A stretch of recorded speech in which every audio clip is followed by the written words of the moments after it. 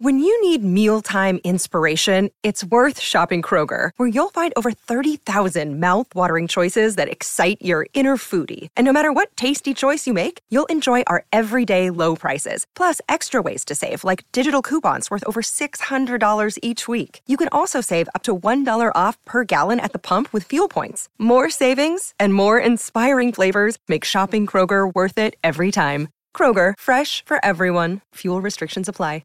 Hello, everybody. This is Marshall Poe. I'm the editor of the New Books Network. NBN listeners like to read books and buy them. So we thought we'd tell you that right now, our friends at Princeton University Press are having a remarkable site-wide sale. You can get 50% off books, including ebooks and audiobooks, with the code 50, F-I-F-T-Y, at checkout until May 31. You can save some real money on Princeton University Press books. I encourage you to go there and check it out.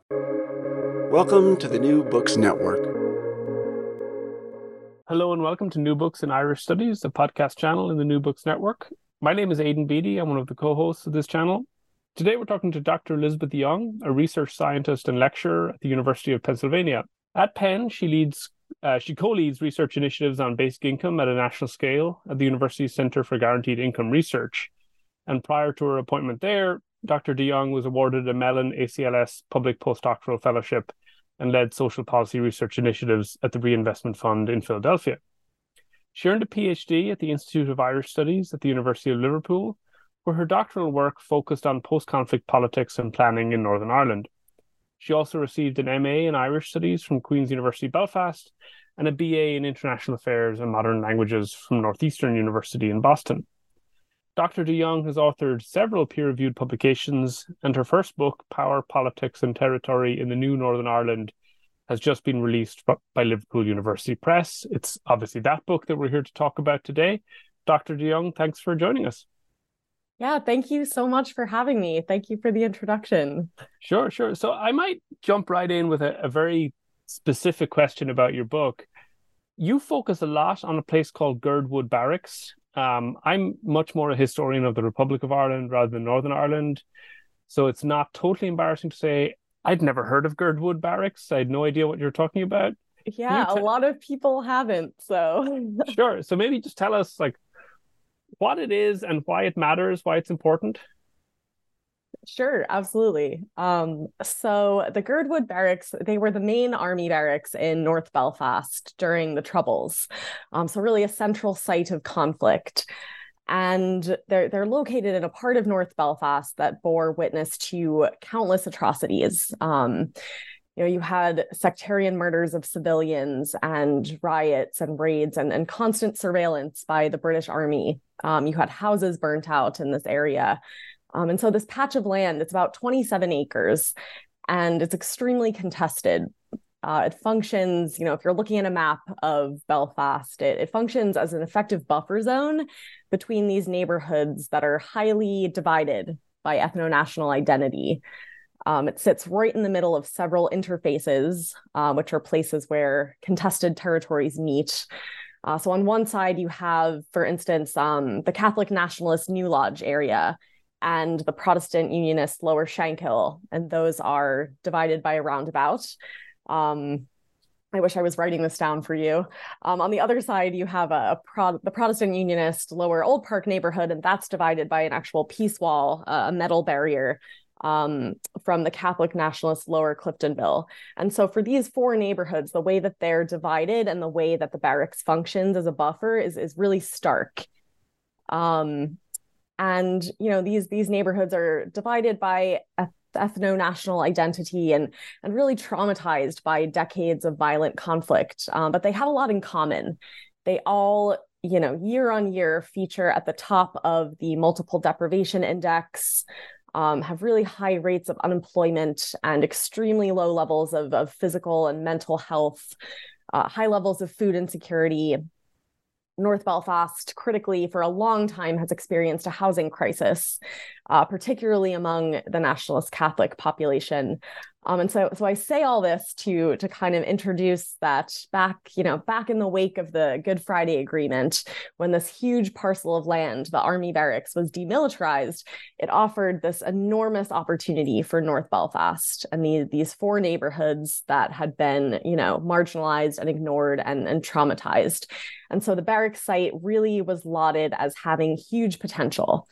There were, innovative regeneration plans and visions from politicians and community groups that this would be an internationally significant site, that it would provide the peace dividend for areas that desperately needed it, and it would serve as a catalyst for peace building. This is a symbolic transformation of a site of conflict to a site of reconciliation. And you have 27 acres of land as well to support social housing in an area with a real need for it. So it really felt like the Girdwood Barracks were a boon for, post-agreement Northern Ireland. And unfortunately, this has not happened. It's, over 11 years and 11.7 million pounds of peace building money. The politicians involved in the site, the DUP and Sinn Féin, to name them, were ultimately unable to agree on any kind of thoughtful redevelopment of the space. And, what happened was they ignored the prescriptions of the Good Friday Agreement throughout the development process. They ignored really fantastic organizing work that had been done at the community level, and they refused to provide adequate housing for an area in crisis. And so the whole enterprise became this kind of tit-for-tat, zero-sum carve-up. The result today, if you go to the Girdwood Barracks site, is a community hub. It's a leisure center. It has a sports pitch. It has 60 houses towards the back of the site. And it's a real white elephant of a building. It really does not do anything for the surrounding area. And it just effectively reinscribes all of those physical divisions I talked about earlier. So Girdwood, I think, is really important because it's not only the story of a missed opportunity for North Belfast and really for Northern Ireland, but it's a microcosm of the peace process and how it unfolded. You had the hopeful aspirations of the agreement, and these were ultimately obscured by the power dynamics between the DUP and Sinn Féin and the tit-for-tat kind of zero-sum resource competition that eventually caused the assembly to collapse. There's still not a working government in Northern Ireland today. And so, I think Girdwood is a fascinating study on its own, but also an allegory for the peace process itself. Mm-hmm. So one thing I was thinking as I was reading your book was, like, in a normal society, right? Normal in scare quotes. In a normal society, something like this would be just snapped up by any working class community, right? If there was 27 acres all of a sudden that just became available for social housing in Dublin, everyone would be clamoring to get it. And obviously, as you're describing, the opposite happened. There's almost like a resistance to doing anything with it. And I was kind of wondering, like, given that this is would have been a boon for working class communities in North Belfast, what role does class play in the kind of stuff that you're studying? And what do you think class even looks like in Northern Ireland? How much does it get skewed by all these other forms of identity that are swirling around? Yeah, I think it's a great question because it's easy to kind of just devolve into the orange and green when we talk about Northern Ireland, but class is so critical to, I think, any analysis. And particularly when you're looking at redevelopment and investment, you can see in Belfast that, and I'll just speak to Belfast, because Northern Ireland as a whole, I worked in Belfast particularly, but investment has really only taken place in spaces that were unproblematic to begin with. And these tend to be places that are more middle class, who were, perhaps buffered a little bit from the conflict, the worst of the conflict. So, if you take South Belfast and East Belfast, for instance, Northern Ireland alone has spent over 150 million pound there, compared to approximately 40 million in West and North. And so the former, include post-industrial areas that are less working class are a little bit, better off. And the West and North are the places that were hit the hardest by conflict and that have those sectarian fault lines to contend with. In the book, for instance, a little known fact that Prony was actually once a possibility for the Girdwood site, and the advisory forum had tendered for it, but they didn't get it, and it went to the Titanic Quarter instead, which was, kind of a more unproblematic space for development. And, it's understandable in some respects, but, I often walk Belfast, and something that always really infuriated me was this idea that academic Brendan Murda terms it the twin speed city, where the outskirts of Belfast, the west and the north, and the parts that are kind of cut off from the city center by the motorway are excluded from the relative prosperity of the center and kind of the new Belfast, as it were. And it's so clear, when you're on foot and you're walking from, say, North Belfast into the center. I remember feeling such a clear divide walking back from North Belfast and some kind of, grim environments. And, in 10 minutes, you cross over the motorway and you're in city center, and it's a different world. And you've got tourists and cocktail bars and the after work crowd. And it might be a little different now, I think, with the impact of the pandemic, but it really felt like there were two Belfasts, and one was getting the investment and the tourism, and the other had kind of been pushed to the side. And I think all cities are like that in a sense. You always have these class divides, but it feels particularly potent in Belfast. So I might maybe ask you to talk a little bit more about that thing of walking, because it's something you obviously talk about quite a bit in the book. It's like, that's almost like your methodology of just wandering around the city and seeing what you can find. How did you, I guess, walk into that? How did you end up taking up that as your methodology? And what does it do for you that other methods wouldn't do? Yes, I love walking. It's absolutely my methodology. And, I've worn out many pairs of Doc Martens in my endeavors. I believe it offers so many opportunities as a researcher, as a human, to just explore and truly experience places. So when I first moved to Belfast, I was 20 years old. I was a student, and I just walked everywhere. I just wandered the city aimlessly, and I went, up the falls and down the Shankill and through Sailor Town and the New Lodge. And some of it was solitary. I love moving through spaces alone and just paying close attention to what's visible and what's not, and the presence of absence in places, which I think, in places that have been affected by conflict can feel really powerful. I don't know if that's the right word. Sometimes I would walk and I would look for particular memorial plaques or markings that had denoted where something had happened during the conflict. And I would try to, kind of piece together stories from the past through walking the present. And I became really drawn to how, memory and emotion are wrapped up in how people make sense of place.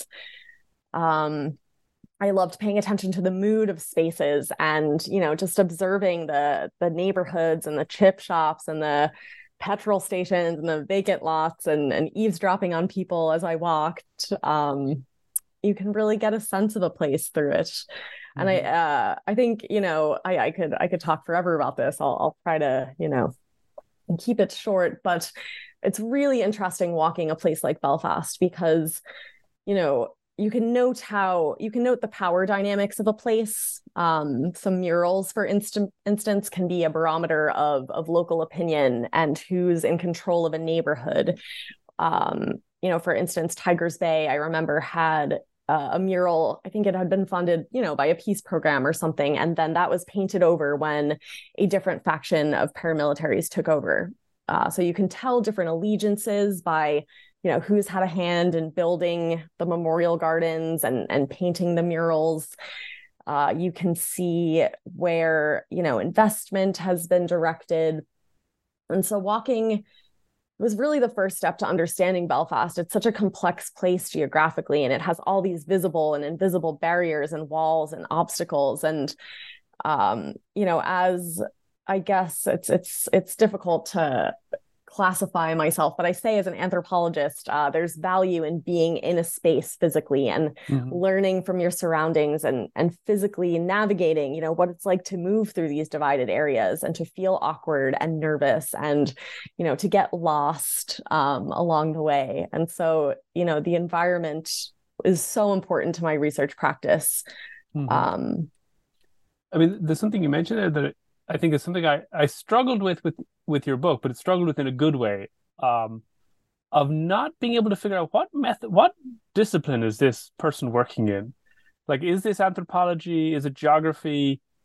Or is the answer just what you're doing is just Irish studies? Yeah, honestly, I have always struggled to define my work discipliner. Oh, this is a tough word. Disciplinarily.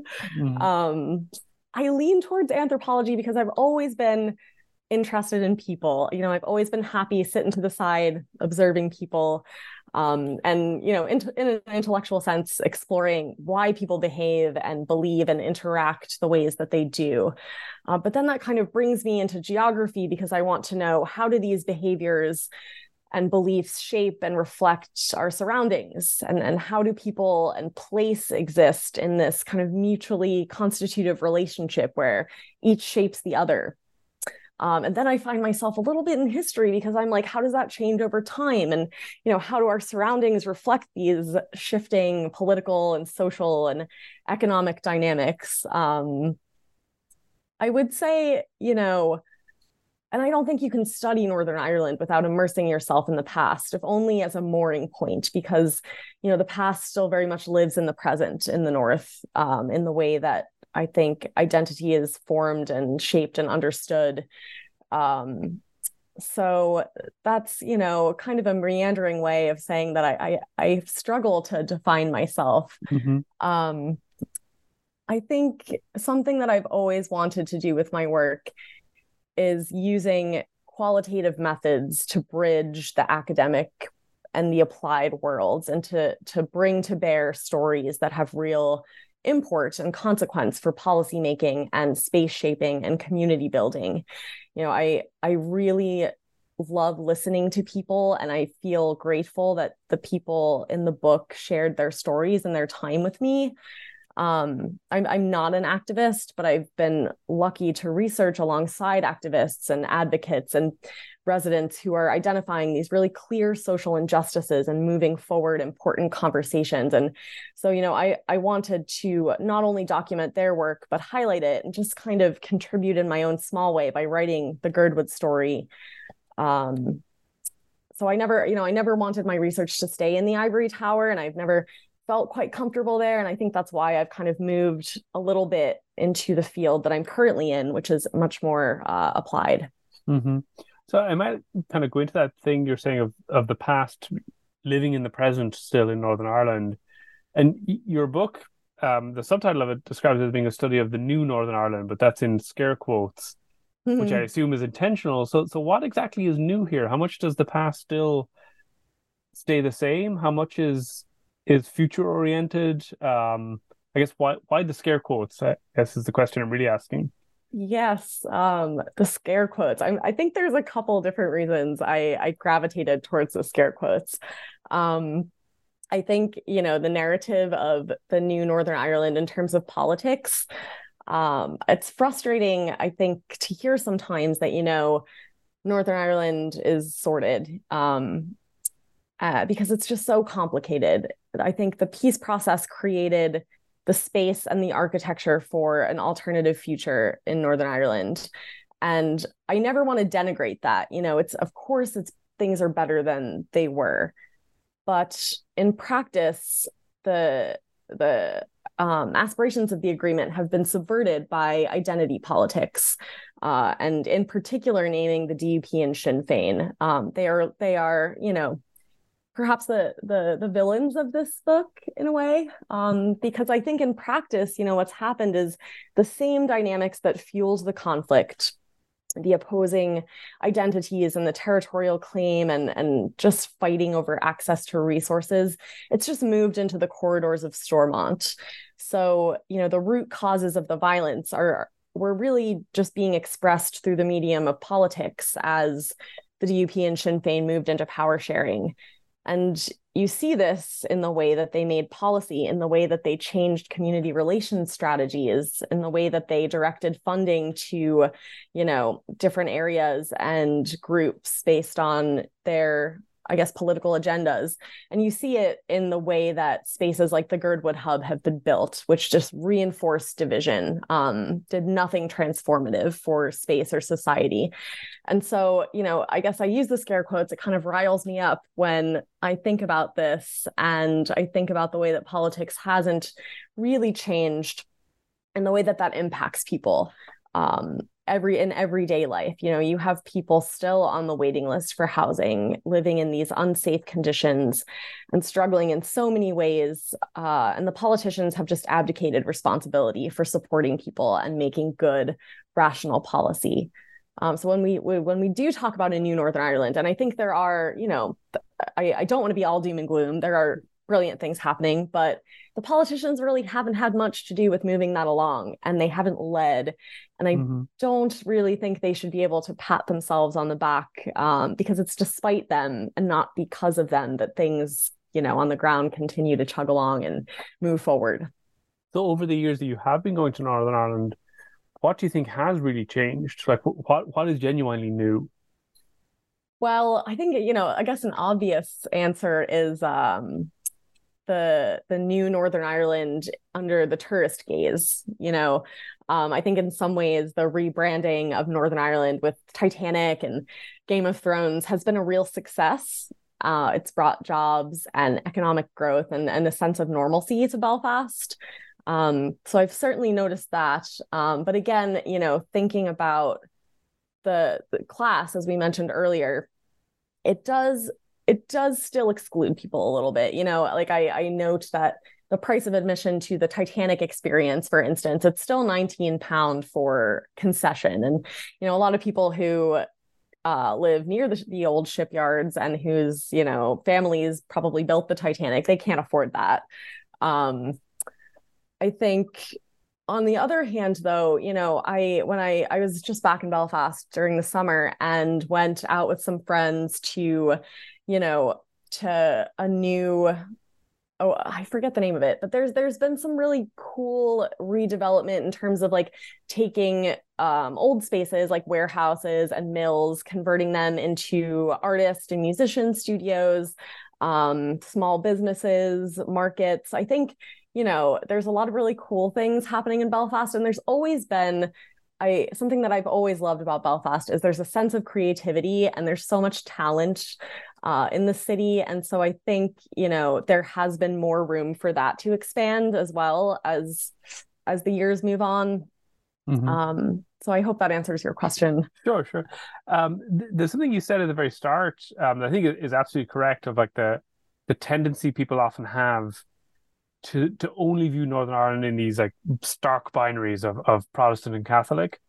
And you point out at the end of your book that there are these increasing numbers of people in Northern Ireland who just, in effect, opt out of these categories. They opt out of a sectarian conception of politics.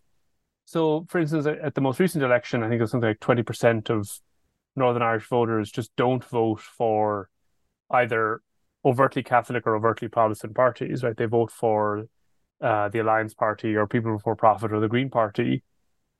Can I just ask you to tell us more about that, where maybe you see it going in the future? Sure. I think you're right. I think, the last couple of elections, it started, in 2016 when I remember People Before Profit had this incredible like landslide win in West Belfast, which had traditionally been Sinn Féin territory.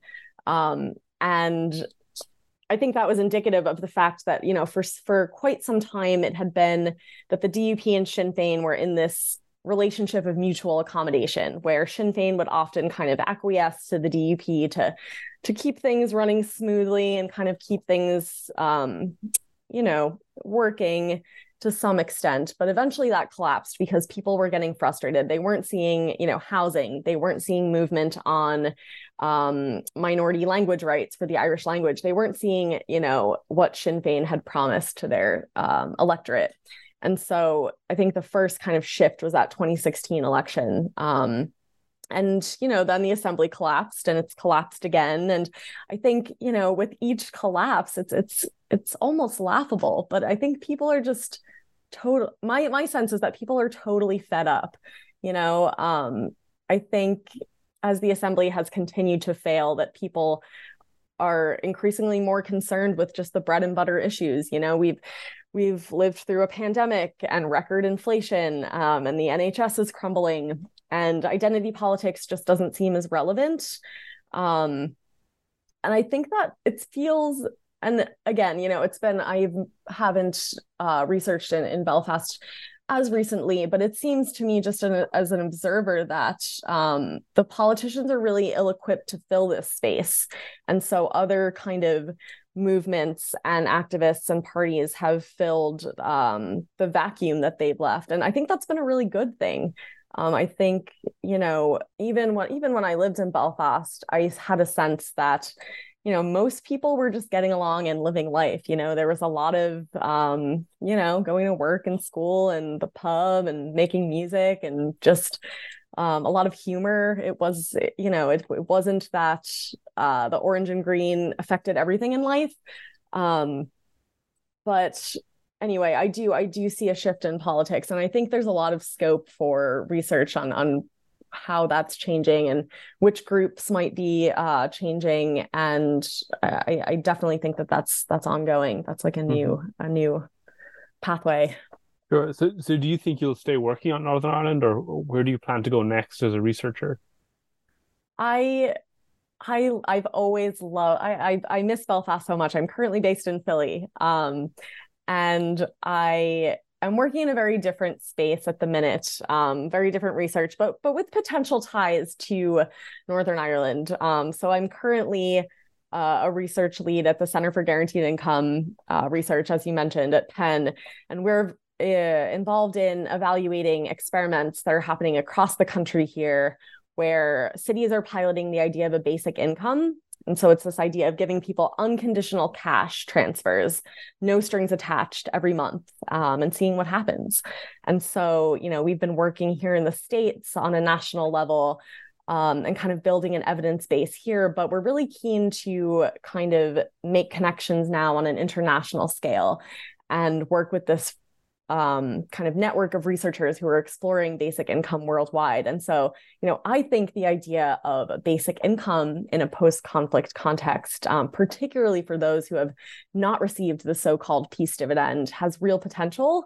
I think there's a lot of really cool work going on in Belfast, in Northern Ireland, the UK, around alternative economies, and how do we think differently about money and value in a world that, capitalism isn't really serving us. So I think there are some really cool connections that I'm going to try to explore, so that I can get back over to Belfast.